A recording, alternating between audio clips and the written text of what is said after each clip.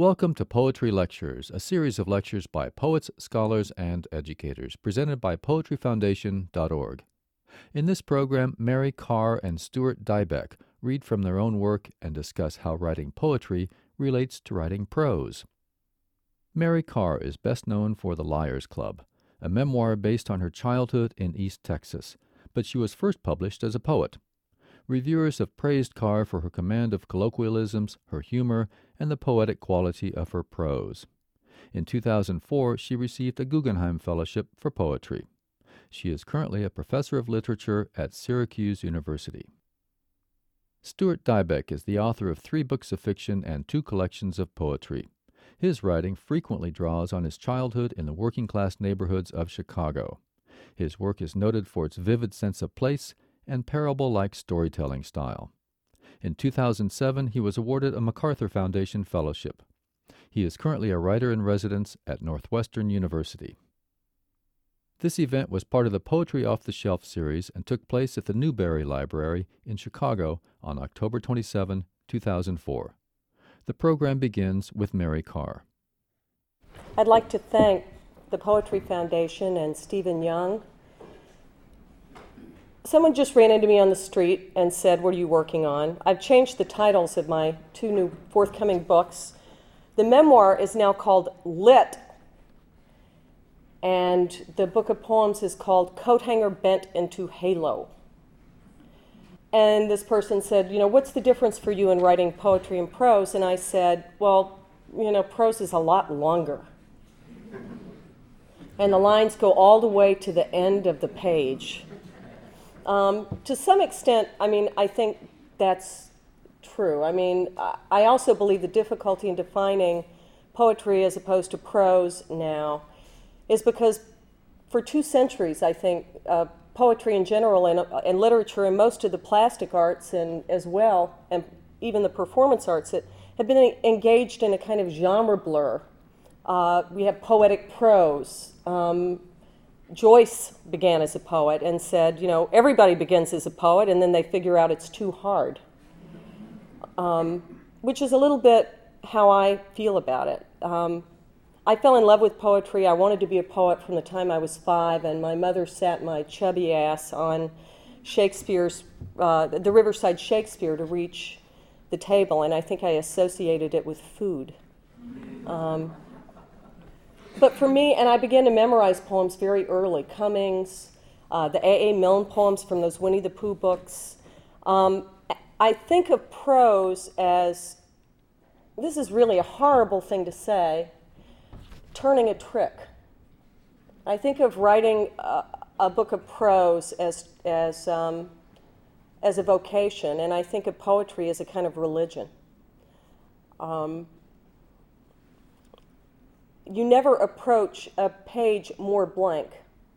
The prose writer never approaches, or rarely approaches, a page so blank as that, poets have to face blank page after blank page after blank page.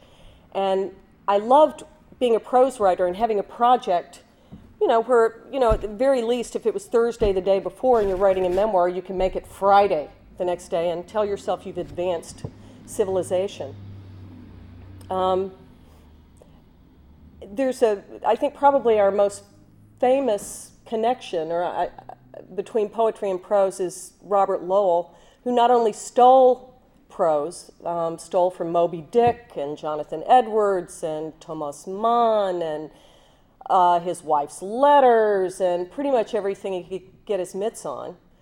But his probably most famous book, the book accused of beginning confessional poetry, Life Studies, began as a work of prose when he had one of his many manic breakdowns, which was described like someone said talking to him then was like talking to a machine gun with blazing eyes.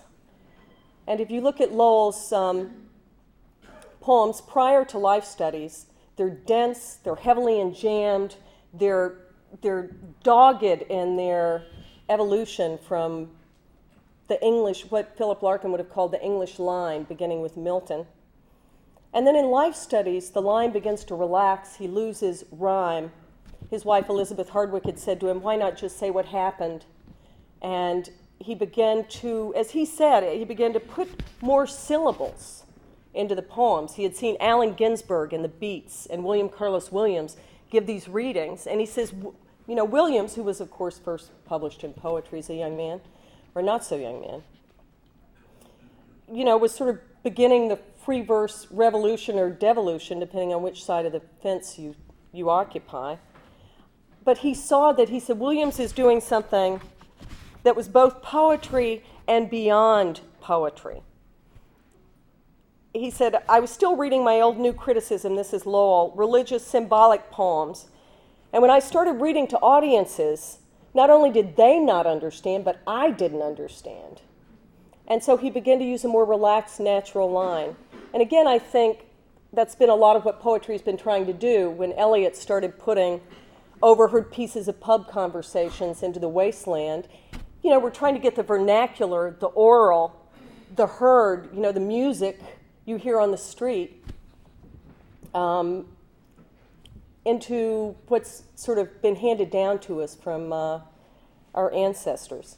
For me, Lowell wrote this kind of manic state. I think prose kind of grounded him, and he was able, the poems from life studies are kind of lifted whole hog out of various pieces of this prose. The most famous is the essay 91 Revere Street, which was, of course, published in the middle of life studies. For me, my use of prose is opposite. For me, I start with the poem because I lack Lowell's talent, I think. Hopefully because I'm not manic depressive. I don't need prose to sort of rein myself in, I think, the way he did.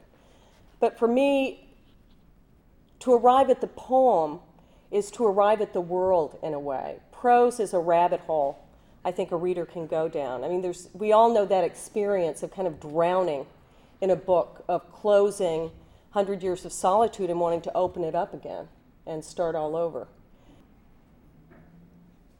I've probably read, Anna Karenina 20 times in my life, and I'm sure I hope to read it 20 more. The books of prose we love. But prose, you can't keep prose in your mind. And prose, for me, in some ways, doesn't love the world. It's a disappearance from the world, for me. I think for a great prose writer, that's not true. But for me, it takes me further away. It creates a world that sort of blots out the everyday. Whereas poetry, I think when you read a great poem, you can put it down and be more awake and more enlivened. Or as Shelley said, that poetry should make us more human. I think the aesthetic challenges of writing, if you're writing autobiographically, as I am in both my poetry and my prose, to make a poem is much harder in terms of the aesthetic challenges, but the emotional challenges of immersing yourself in, say, the events of your childhood, or let's say my childhood, can be overwhelming. Nobody really writes a memoir without drowning in it a little. The other thing I just want to say before I read a few poems is that I think, very obviously, because of the difference in length, that prose favors information. This is such a dumb thing to say, and poetry favors music. And that what you get from poetry that you don't get from prose, or what I get, specifically mostly from lyric poetry, which is mostly what I read these days, or short narratives, poems of a page or less, is a whole artistic experience about as big as my hand. You can download the whole thing into your head and be standing in the line with the slowest teller in America. And you're with John Keats. You sort of you become a citizen of the city of ideas. With prose, you can remember, God, I loved it when that beautiful girl Remedios went up with the sheets and the butterflies came whenever she was around, and you can remember instants, you can remember characters, you can remember maybe a paragraph or a passage. You can't have the whole enchilada the way you can with a poem. And I don't think with any other piece of art, I don't think there's any other art form alive today There's no other medium that can beat poetry's ass at that kind of concision and carrying with you and making mobile an entire artistic experience, which is what I have to say about poetry and prose. That said, I'll read a few of my ladies' verses. It also explains why my poems aren't longer. I wanted to start with this poem called Disgraceland, which was published recently in Poetry. I became Catholic, just to be shocking for a moment. About 6 years ago, I was not a cradle Catholic. I'm not a victim, I'm a volunteer. And if you had told me I would be Catholic even 10 years ago, I would have laughed in your face and maybe even smacked you a little. And so this is a poem about deciding to become Catholic, to take communion. Disgraceland. Before my first communion, I clung to doubt as Satan, spider-like, stalked the orb of dark surrounding Eden for a wormhole into paradise. God had formed me from gel in my mother's womb, injected by my dad's smart stock. They swapped size until I came, smaller than a bite of burger. Quietly I grew till my lungs were done. Then the Lord sailed a soul like a lit arrow to inhabit me. Maybe that piercing made me howl at birth, or the masked creatures whose scalpel cut a lightning bolt to free me. I was hoisted by the heels and swatted, fed and hauled around. Time-lapse photos show my fingers grow past crayon outlines. My feet come to fill spike heels. Eventually, I lurched around, kissed all the wrong mouths, got stewed, and sulked around. Christ always stood to one side with a glass of water. I swatted the sap away. When my thirst got great enough to ask, a clear stream welled up inside. Some jade wave buoyed me forward into the instant, and I found myself upright with a garden inside my own ribs aflourish. There, the arbor leaves, the vines push out plump grapes. You are loved, someone said. Take that and eat it.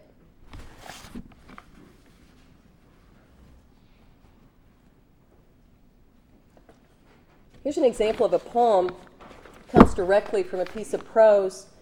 In the Liars Club, I think everybody is tethered in some way to an instant in childhood, usually the instant when the people you know behave as they've never behaved before. It's kind of terrible, isn't it, that you're kind of remembered for your one breach of character and not for the 8 million times you took the garbage out on time. Now that I have a child, I bear this burden. It's overdue pardon for mother with knife. Overdue pardon for mother with knife. I said to the woman today, anyone who doesn't understand wanting to kill a child never had one.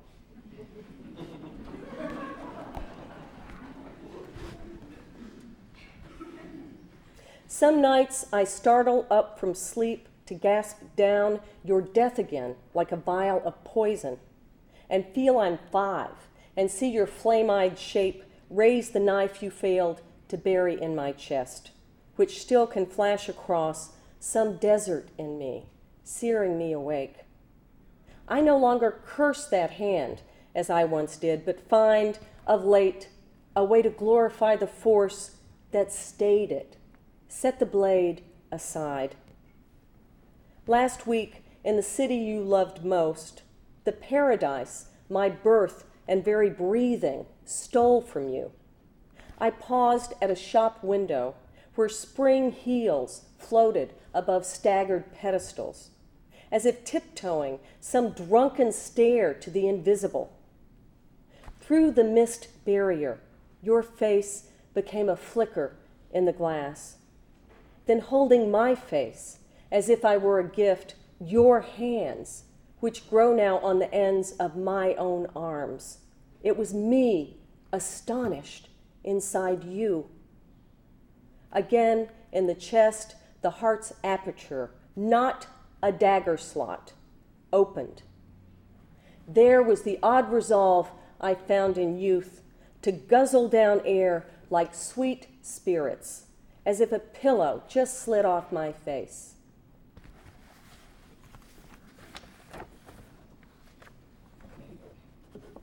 I'll read 2 more poems. I actually told this anecdote. It's about my thesis advisor from school, who's a poet named Louise Glick, who's just sort of unceremoniously no longer the poet laureate of these United States. And it's a poem about, I think there's, Eliot has that great line and tradition in the individual talent that no poet makes it past the age of 25 without developing a sense of history. And I think it's about that moment, unfortunately, about developing a sense of history, is you also realize you're a moron. It's a terrible thing. As a young poet, brimming with this kind of inchoate hormonal gush, to realize you're an idiot. The choice. So when I talk about the resident genius in the poem, that's the poet Louise Gluck. Once in northern England, I got a few pub drunks to drive to Wordsworth's house. Local thugs whose underheated VW, orange, took me fishtailing down icy hills through hedgerows in an unlit labyrinth, reminiscent of the library stacks I wandered around zombie-like each day, not composing verses, but waiting in scarlet lipstick for the bars to open. I left my homeland, fleeing a man I'd faked first caring, then not caring about, and in months of Euclidean solitude, I'd writ no cogent phrase. The notebook in my knapsack was a talisman I carried into train stations so as not to look like a bimbo. But bimbo I was. And open, the bound pages were only white wings to nap on. Near dawn, our caravan came to a sleet-glazed window, a child's stumpy desk with the poet's initials pen-knifed on top. It was my first stab of reverence when that hunger to emblazon some surface with oneself became barbarous wonder at someone else. WW. Jagged as inverted Alps, unscalable as a cathedral's gold-lit dome. After that, grad school was a must. There, I posed as supplicant till enough magnificence had been poured down my throat that I could whiff the difference between it and the stench I spilled. When I told the resident genius that given the choice between writing and being happy, I'd pick the latter, she touched my folio with her pencil like a bad fairy's wand, saying, "Don't worry, you don't have that choice." And in a blink of my unmascaraed eye, the intricate world bloomed into being, impossible to transcribe on the small bare page. It's the last poem I'll read.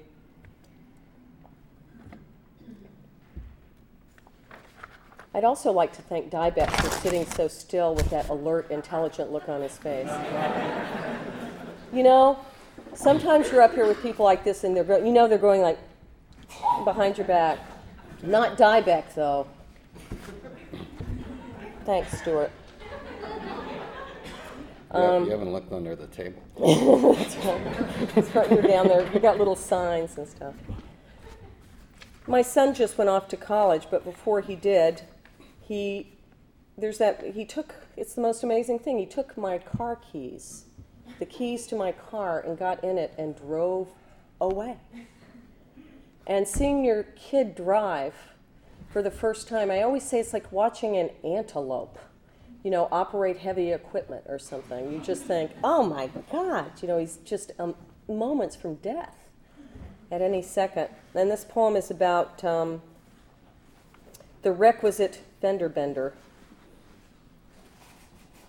A blessing from my 16 years son. I have this son who assembled inside me during Hurricane Gloria. In a flash, he appeared, in a tiny blaze. Outside, pines toppled, phone lines snapped and hissed like cobras. Inside, he was a raw pearl, microscopic, luminous. Look at the muscled obelisk of him now, pawing through the icebox for more grapes. 16 years and not a bone broken nor single stitch. By his age, I was marked more ways and small. He's a slouching 6'3" with implausible blue eyes which settle on the pages of Emerson's Self-Reliance with profound belligerence. A girl with a navel ring could make his cell phone go brr. Or an afroed boy leaning on his mop at Taco Bell. Creatures strange to me as dragons or eels. Balanced on a kitchen stool, each gives counsel arcane as any oracles. Bruce claims school is harshing my mellow. Joe longs to date a tattooed girl because he wants a woman willing to do stuff she'll regret. They've come to lead my son into his broadening spiral. Someday soon, the tether will snap. I birthed my own mom into oblivion. The night my son smashed the car fender, then rode home in the rain-streaked cop car, he asked, "Did you and Dad screw up this much?" He'd let me tuck him in, my grandmother's wedding quilt from 1912 drawn to his goateed chin. "Don't blame us," I said. "You're your own idiot now." At which he grinned. The cop said the girl in the crimped Chevy took it hard. He'd found my son awkwardly holding her in the canted headlights, where he draped his own coat over her shaking shoulders. "My fault," he confessed right off. "Nice kid," said the cop. Thank you.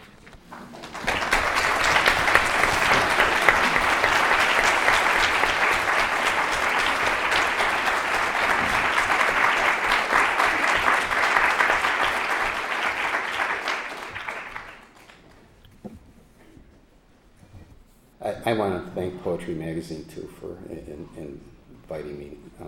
It's a magazine I revere, grew up revering, and so it's a real honor to be able to do an event for them, and as it is to be in Mary's company. She's one of the most exhilarating people I know. She just suggested today I name my cat after her. I'm thinking about it. Excellent name for any baby one of you might be having, too, by the way. I was thinking of naming my cat Autumn Leaf, but in Chinese, actually. Mary Karr's all right. In summer, waiting for night, we'd pose against the afterglow on corners, watching traffic cruise through the neighborhood. Sometimes a car would go by without its headlights on, and we'd yell, "Lights! Lights!" we'd keep yelling until the beams flashed on. It was usually immediate. The driver honking back thanks or flinching embarrassed behind the steering wheel, or gunning past, and we'd see his red taillights blink on. But there were times, who knows why, when drunk or high, stubborn, or simply lost in that glide to somewhere else, the driver just kept driving in the dark. And all down the block, we'd hear yelling from doorways and store fronts, front steps, and other corners, voices winking on like firelight, like fireflies. "Lights, your lights. Hey, lights."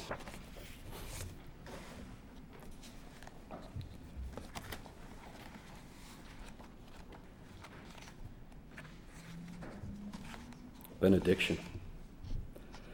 The fly is giving another sermon. We bow to mud, receiving absolution from a worm. Impatient with the pace of prayer, the journey's too long to make on our knees. We scour the alleys for discarded slogans, for proverbs banned from Bibles, ignited by guitars, electric fire, branding air with a graffiti of psalms. My clothesline whip drove wind and stars. Pigeons, not ponies, pulled my drosky. At dusk we traced the peddler's dirge to the misted mouth of a viaduct that swallowed full moons. The horizon was strung on the other side. But when a border of boxcars rumbled its drums, we fled down the neon tail of a comet known as Cermak Road. Night was that narrow, a strip of darkness between shop signs. Snow fell from the height of a streetlight. I knew the names of 7 attending angels, but was 17 before I saw my first J. Yet I worshiped the natural world like an immigrant in an adopted country, the one in which he should have been born. For me, the complexity of a grasshopper catapulting from the Congo behind a billboard was irrefutable proof of God and his baffling order. And in my heart, I still kneel on a weed lot in summer, seeking benediction beneath the glittering cross of a dragonfly. I thought I'd read a couple of topical pieces. This is a Halloween piece. It's called Silhouettes. The alley became a river in the rain, a river with currents of clattering cans and a flow of cardboard. The boy would wake to the headlights of lightning spraying the walls of a small room and lie listening to the single note of drops pinging the metal hood of a blue bulb that glowed above a garage door. Finally, he'd go to the window and look down. The blue bulb gave the rain a bluish gleam. Rotted drain pipes gushed like dislocated fountains. Flooded tar roofs seemed to tilt, spilling waterfalls through the sluices of fire escapes. At the mouth of an alley, a streetlight swirled, slowly disappearing down the whirlpool of a sewer. And beyond the aura of the streetlight, on a street whose name and numbers had been washed away, shadows moved aimlessly through rain. Tonight they had their collars raised. He could catch glimpses of them passing by the mouth of the alley. Even when he couldn't see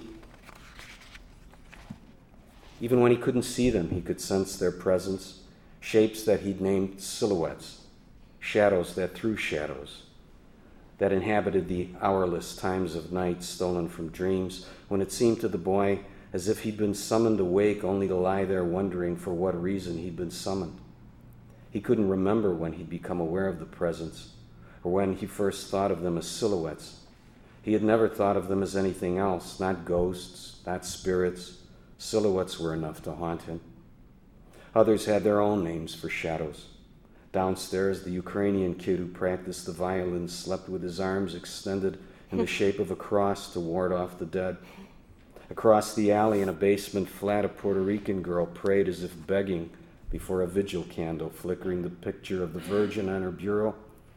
And sometimes the smell of the coal furnace behind the grate that opened on purgatory would fade into a faint scent of roses. There were guys who carried knives taped inside their socks to school, who still slept at the edges of their beds in order to leave room for their guardian angels. There were girls who wore mascara like a mask, who swore they'd seen Nina, the beautiful high school girl who had plunged from a roof one summer night. Nina had sneaked out that night to meet her boyfriend, Choco, a kid who played the conga and had gone AWOL to see her. Choco, his conga drum strapped over his shoulder, had led her up a fire escape to the roof where he slept on an old mattress. They took angel dust, which made the moon seem near enough to step onto from the roof. The girl said that on moonlit nights, music would wake them, a song whose beat they all recognized, though none of them could hum back its melody. And they would see a phantasma, Nina, her hair flying, blouse ballooning open, falling past their windows, but falling so slowly it seemed as if it might take forever for her to hit the street. And there were apparitions in broad daylight, the mute knife sharpener pushing his screeching whetstone up alleys, the peddlers with clothesline whips flicking blinded horses as their wagons rumbled by, tottering under jumbled loads of uprooted cellars and toppled attics, the hunchbacked woman who walked bent from the waist as if doubled over by the weight of a lifetime's length of filthy gray hair that streamed from her bowed head and swept the pavement before her. They seemed part of the streets. If anyone noticed it, it was only to glance away, but the boy secretly regarded them as if he were witnessing refugees from a cruel fairy tale groping their way through the ordinary world. He wondered where they disappeared to, where they slept at night and what they dreamed. Beside the daytime apparitions, the silhouettes seemed nearly invisible, camouflaged by night, shadows who'd broken their connection to whatever had thrown them, and now wandered free like dreams escaped from dreamers. They emerged from viaducts on nights when the viaducts exhaled fog and manhole covers steamed.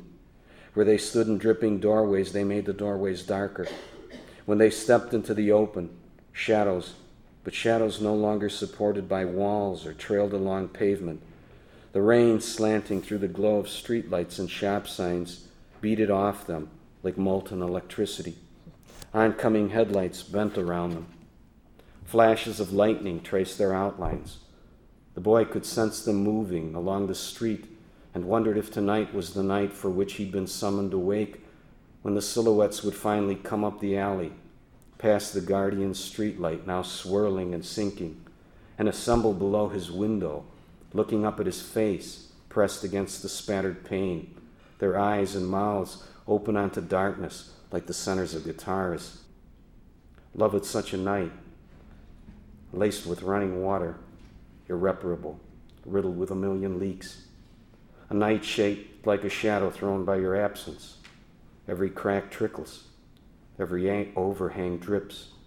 The screech of nighthawks has been replaced by the splash of rain. The rain falls from the height of streetlights. Each drop contains its own shattering blue bulb.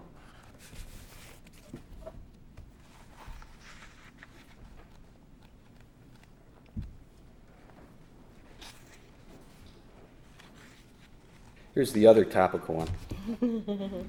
Election Day. Though decked out in the stars and stripes, the polling place was still a funeral home. But then ours was a precinct of funeral homes, the way some neighborhoods are known for their shoe stores or butcher shops. On Election Day, the usually phantasmal aldermen were out shaking hands, dressed in black cashmere overcoats like proper mourners. The air smelled of cigars and bars and incense from the church whose doors stood open as if at any moment a coffin might come barging into traffic. A cortege of black caddies lined the tow zones. It might be a deceptive day with two-party weather.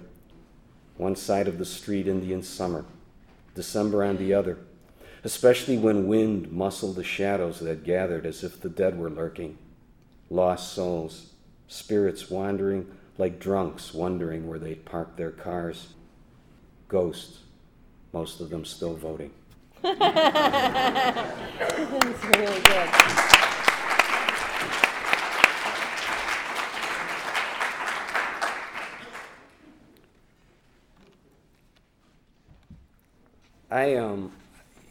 As a reader, I'm fascinated by genre and poetry and fiction. But as a writer, I think I've done everything I possibly can to try to think about it in some other way.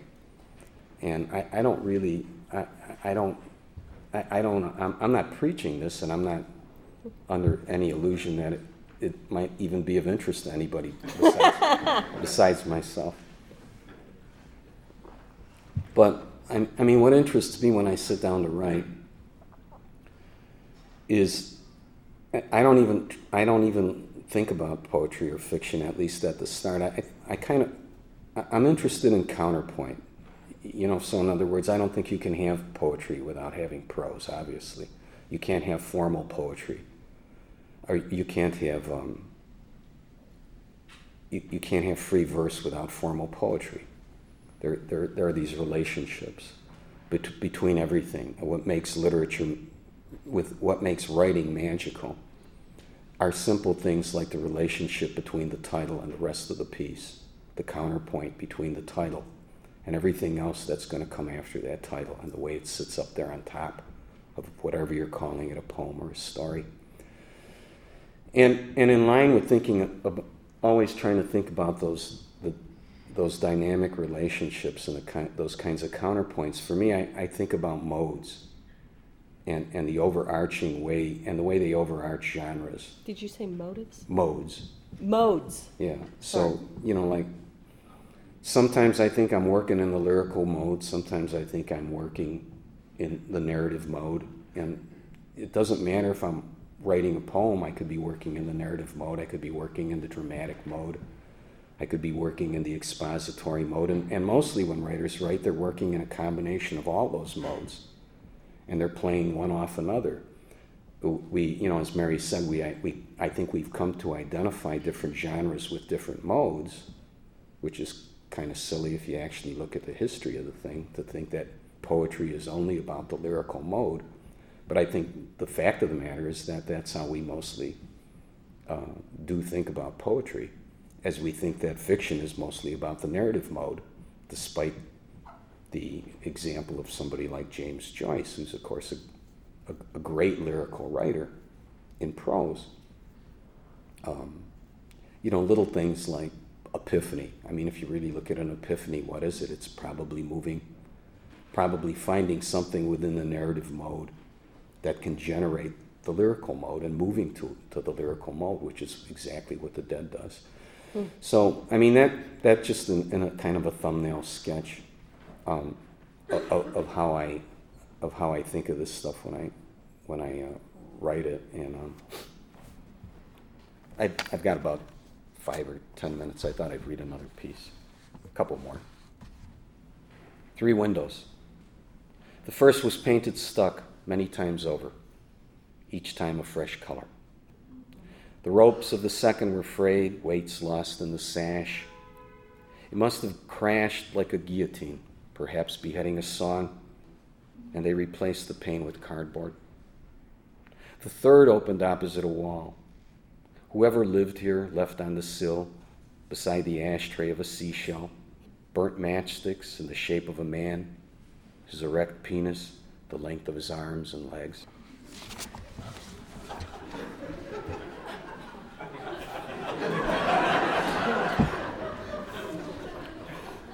Gender. That wasn't funny. You don't think that's funny? No, I was kidding. It was supposed to be funny. I thought it was funny. No, it was funny. It's a joke. Am I not understanding? Oh, the no. It's a joke. It's very funny. I don't know why I built that little matchstick. Because you're a man.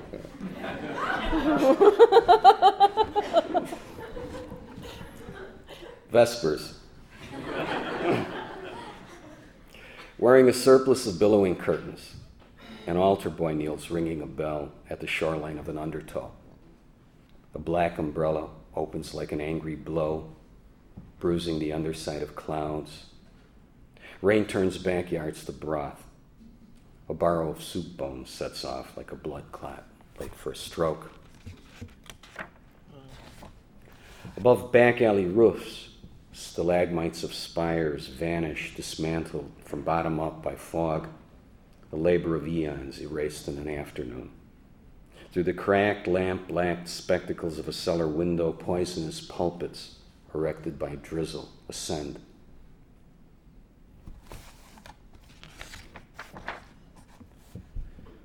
What was the record wingspan for a crucified Christ? Maybe in the old Polish church on Ashland. They didn't have a black Madonna who wept real tears like a doll, or a sister with a stigmata, but their son with his long, sinewy arms, ending in the punctuation of nailed palms, was second to none. By the flicker of vigil candles, he seemed to take flight. In the glow of the sanctuary lamp, his wounds were varying reflections of red, as if his bare, agonized body had been kissed by different shades of lipstick. Once, when I thought I was in love, I was sure I recognized the imprint of her lips on the wounds of his feet. Beneath a daylight moon, the bag lady kids called a hag, foraged double beneath the hump she lugged everywhere. Were she the goddess of the hunt, forever young, lithe as a bow, half bare, the gilded fall of her undone chignon would have made nakedness demure. Instead, a matted gray flow, the grotesque can take the length of a life to grow, swept the pavement before her every step. A dog pack ran, further clearing the way. Her battered straw purse proudly swung from the mouth of a dirty white chow.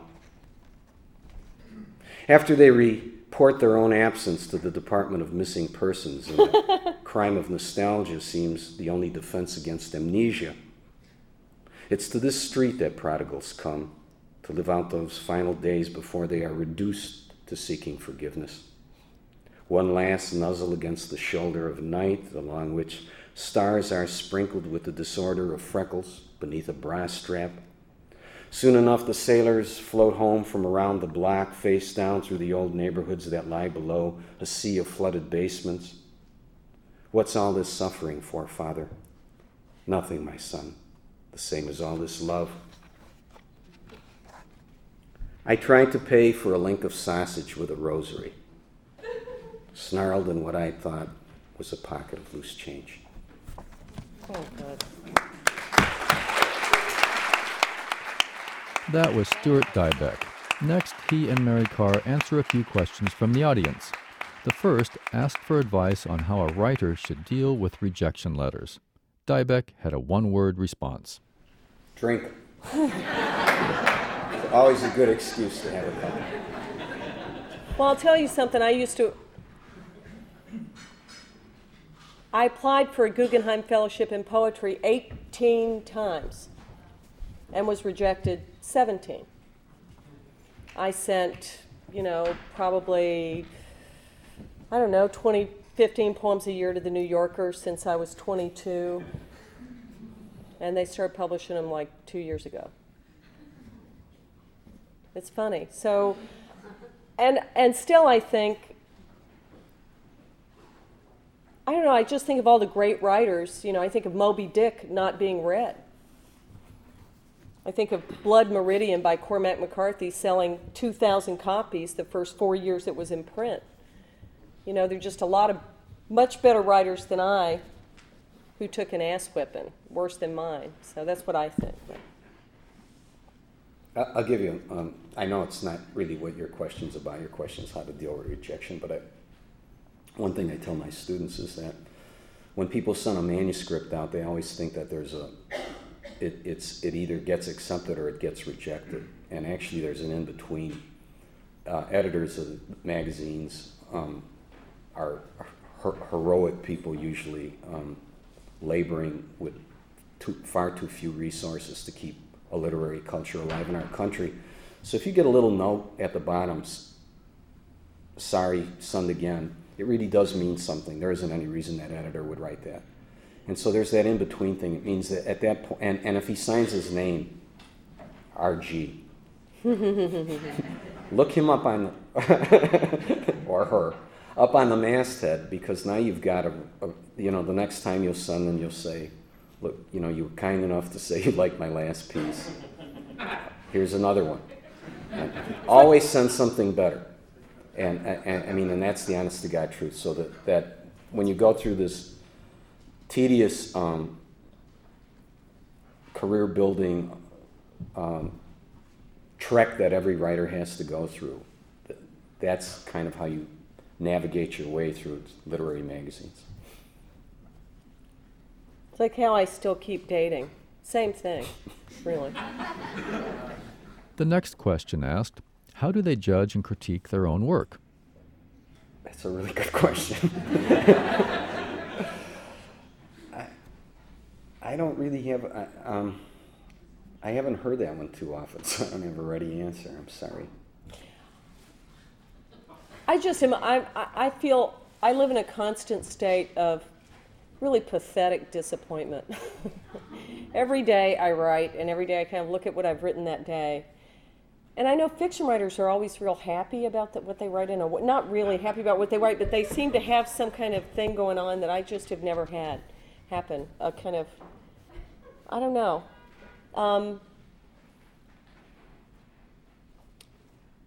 There's not really I mean, most of the sort of standard measures, like whether everybody else likes it or whether it does well in the marketplace, I think are not really good measures, because it's easier to do well in the marketplace than it is to learn how to write, I think. So I think the reason I had a hard time answering your question was that I don't really, once it's out and done with, I don't think about it, because what is on my mind are all the unfinished pieces that I haven't been able to even solve enough to get to the state the other ones were in, and that so absorbs what I think about, the pieces I want to write, and that I haven't been able to get a handle on, that I don't have any energy left over for thinking about the other pieces, except that if there's some way I could keep from copying myself, I'd like to do it. But I mean, and I really do think that's why I didn't have much of an answer for your question, is that I don't find myself deeply engaged in thinking about that older stuff. It is what it is. Yeah, but as you're writing it, do you have a sense? I sort of think as I'm writing I don't it's ever like, trust it, you know. Yeah, I think it's none of my business. Manic depressive time when you're writing. So. Yeah. I have a friend who's... It sounds like, you don't have like a one-year plan for yourself. A one-year plan? Whatever, a two-week plan or something, just to jumpstart and get that. That's a pathetic part.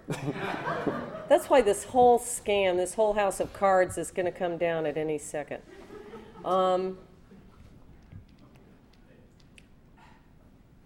No, I mean, with prose, I know that at this point, I know if I send it to them, they will give me money. And that's my goal, to get it off my desk and onto theirs and get their money, is my plan. But in terms of the actual writing, I'm clueless every second. Are you clueless? Not just about writing, though. Yeah. That cat, you got to name that damn cat. Yes, Next, ma'am. someone asked about taking inspiration from the other arts or from the past. I mean, what I envy about all the other arts is the sensuality that language in and of itself can have. And so as a writer, one of the things I've tried to do is swim upstream against the essential abstraction of language, and copy the other art, try to copy the other arts by making it as sensual as possible. But going back to Mary's point, I think the one enormous advantage that language has, and you certainly, of course, see it in poetry because of the compression that, at least at one time, was inherent in what we thought of poetry, is that language has a tremendous agility. And where I'm going with that is that agility that language has, where it can go from thought to feeling, from concreteness to abstraction in a turn of phrase, seems to me to make it particularly perfect to deal with memory. And what fascinates me really isn't the past exactly, but the working of memory. Its compressive quality, its lyrical quality, what it says about how we perceive the world, and I plead guilty to that being a constant subject that I go back to again and again and again. And I think fiction is, as well as poetry, is just a great medium for memory. And the proof of that is that in every other medium you can think of the flashback is really a highly suspect.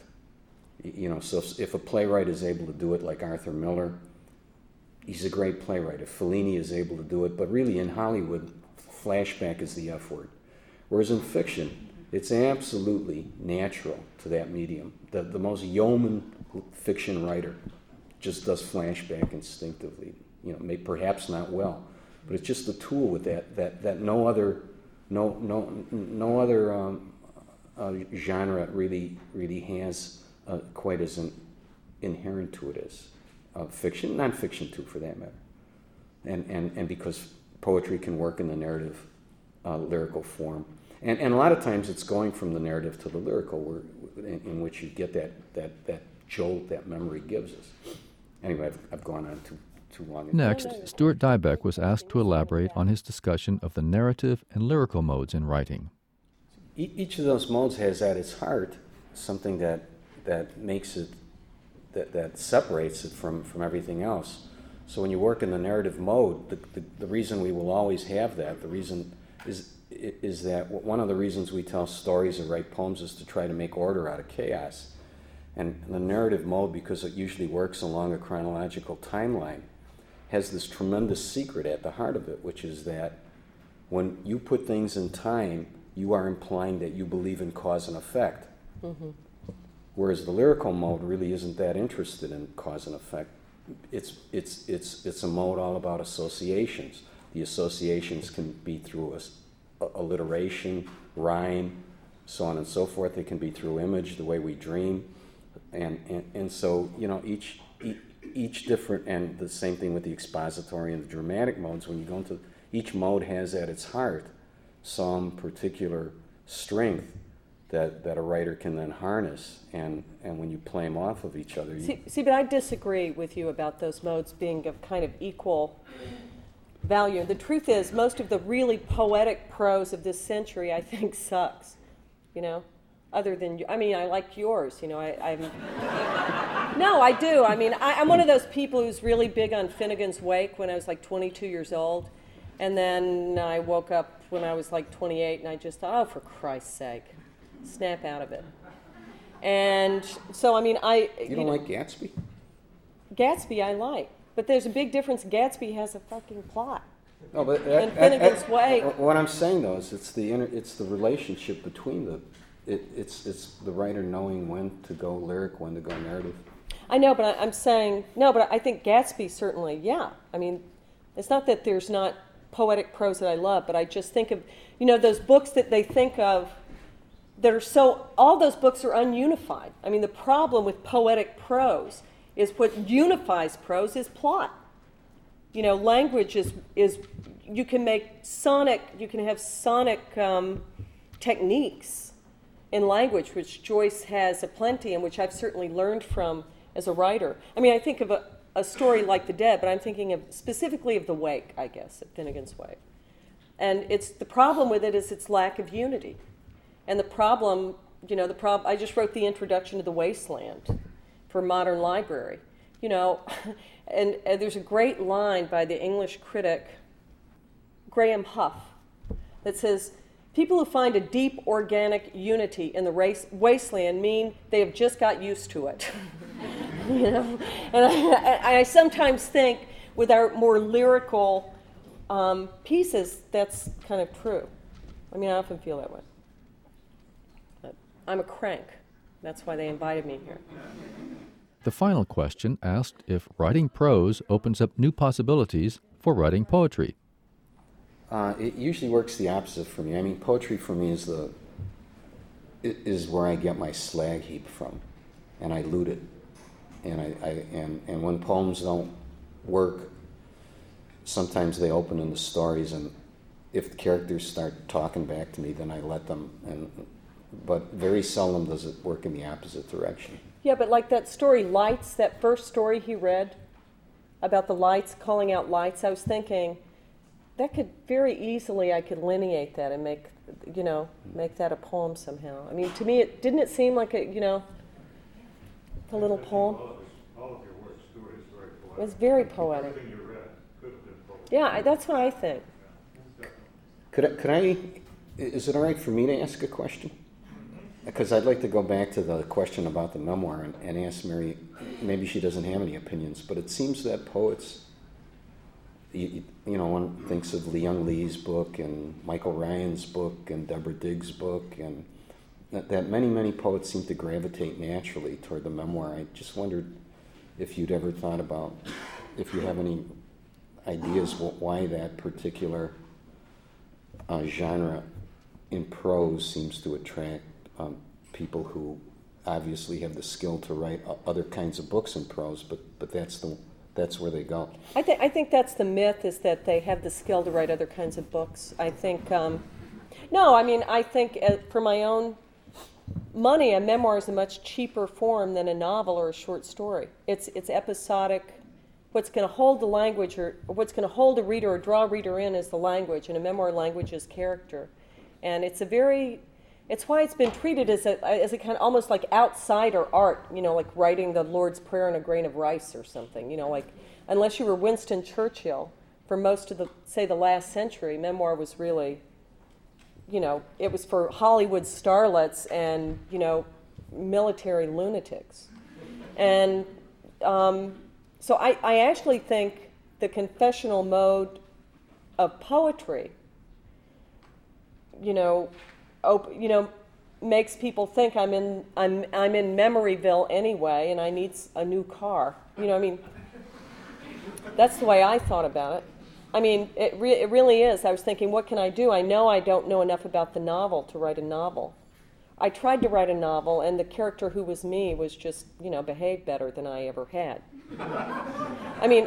I think a real fiction writer will use a novel to tell the truth, whereas I was really going to use it to just spiff everything up, make myself look better than I was. Does that answer your question or no? Yeah, I just wondered what your opinion was. Yeah. That was Mary Karr and Stuart Dybek speaking at the Newberry Library in Chicago on October 27, 2004. The event was sponsored by the Poetry Foundation as part of the Poetry Off the Shelf series. Mary Karr has written 4 books of poetry: Abacus, The Devil's Tour, Viper Rum, and Sinner's Welcome, and 3 memoirs: The Liars Club, Cherry, and Lit. Stuart Dybek's short stories are collected in Childhood and Other Neighborhoods, The Coast of Chicago, and I Sailed with Magellan. He has written 2 books of poetry, Brass Knuckles and Streets in Their Own Ink. His work also appears in many anthologies. You can read more about Mary Karr and Stuart Dybek, as well as samples of their work, at poetryfoundation.org. You'll also find many other articles about poets and poetry, an online archive of more than 9,000 poems, and other audio programs to download. I'm Ed Herman. Thanks for listening to Poetry Lectures from poetryfoundation.org.